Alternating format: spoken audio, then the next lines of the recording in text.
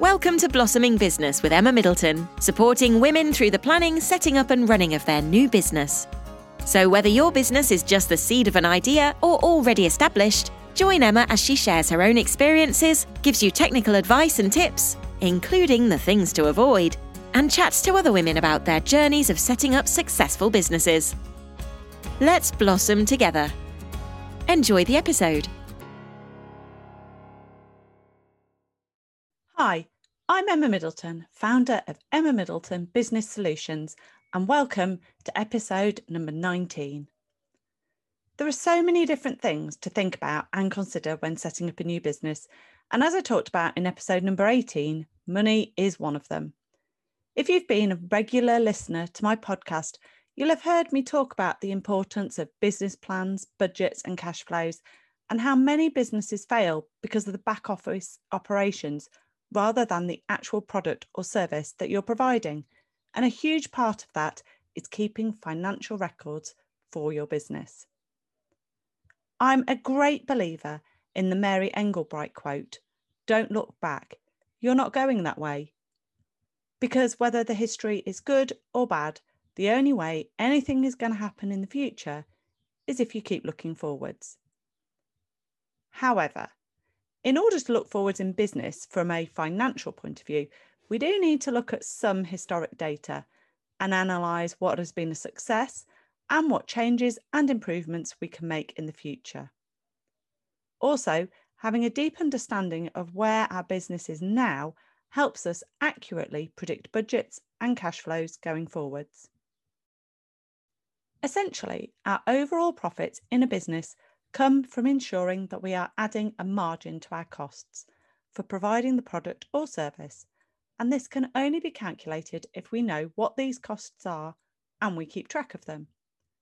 For example, let's say in a catering business, the profits for providing a 3-course meal for 10 people can only be calculated once we've recorded not only the cost of the ingredients, but also the time taken for the preparation, the transport, the waitresses, and then the overheads such as the rent, electricity, gas, water, and equipment hire. And then also an administration charge, because the time it takes to do the menu preparation, the food ordering, as well as the indirect administration such as bookkeeping, needs to be considered. It can be really hard to predict some of these costs, but by keeping accurate records, it's possible to look back and analyse them historically, and then we're able to build up more accurate costings going forwards. When initially setting up a business and deciding that you're going to go for it, one of the first things to consider is a business bank account. At no point should you be using your personal current account to run a business. While there are no legal implications of this, it is just very messy, and the complications if you were ever to have a tax investigation in the future are huge. It is much cleaner, and the long-term admin will be much easier if you just keep it separate from the start. And once you've started to put those transactions through a business bank account, it'll be time to start keeping records. My advice to everyone at this point is do not sign up for bookkeeping software just yet. Bookkeeping software is fantastic. I use it all the time with my ongoing clients, and it makes the whole process really efficient, but it is an expense that you just don't need in the first few months or even years of setting up your business, even though some software providers will offer a discount for the first few months.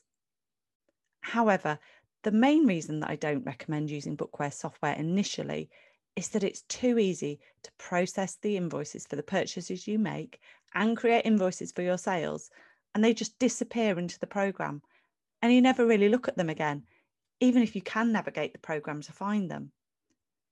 These programs are designed to run both small startup businesses and much larger businesses.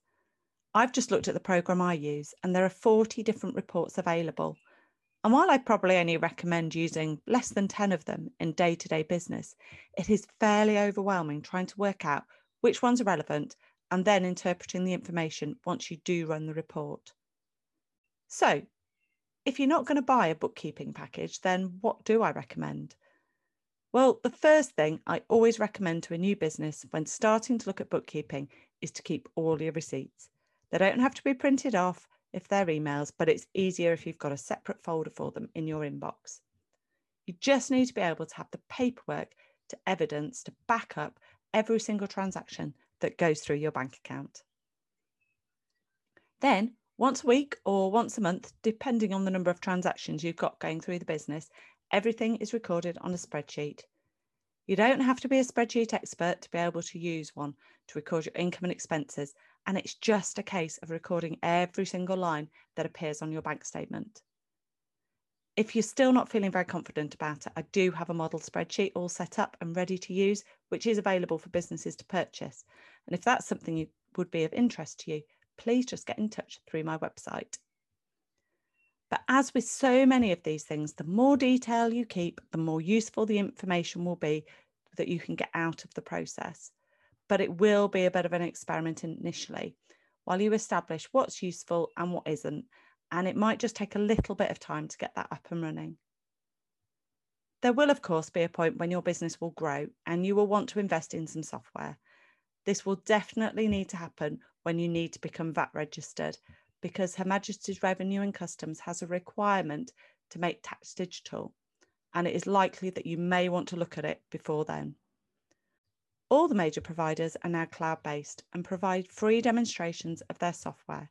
And as you've been keeping a spreadsheet and know your numbers inside out, you'll have a good understanding about what you do and what you don't need when you start investigating.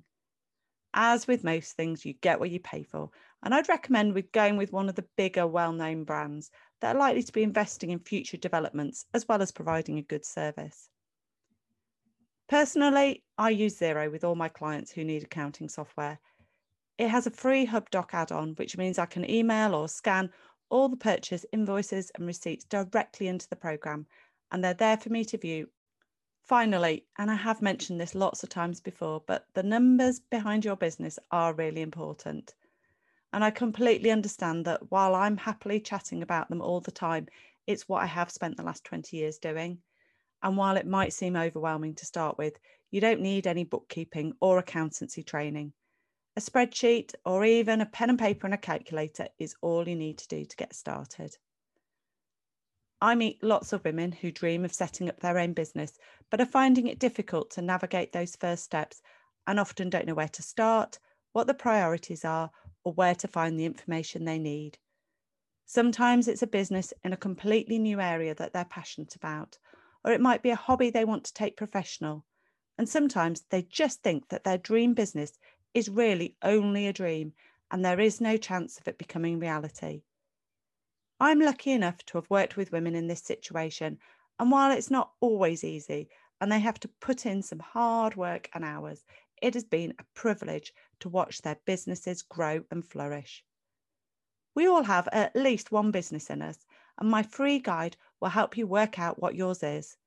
It's a tried and tested process and the exact one that I go through with my clients. To download it, go to emmamiddleton.co or click on the link in the show notes. And finally, if you like this podcast, then please hit subscribe and share it with just one friend who you think might find it interesting or useful.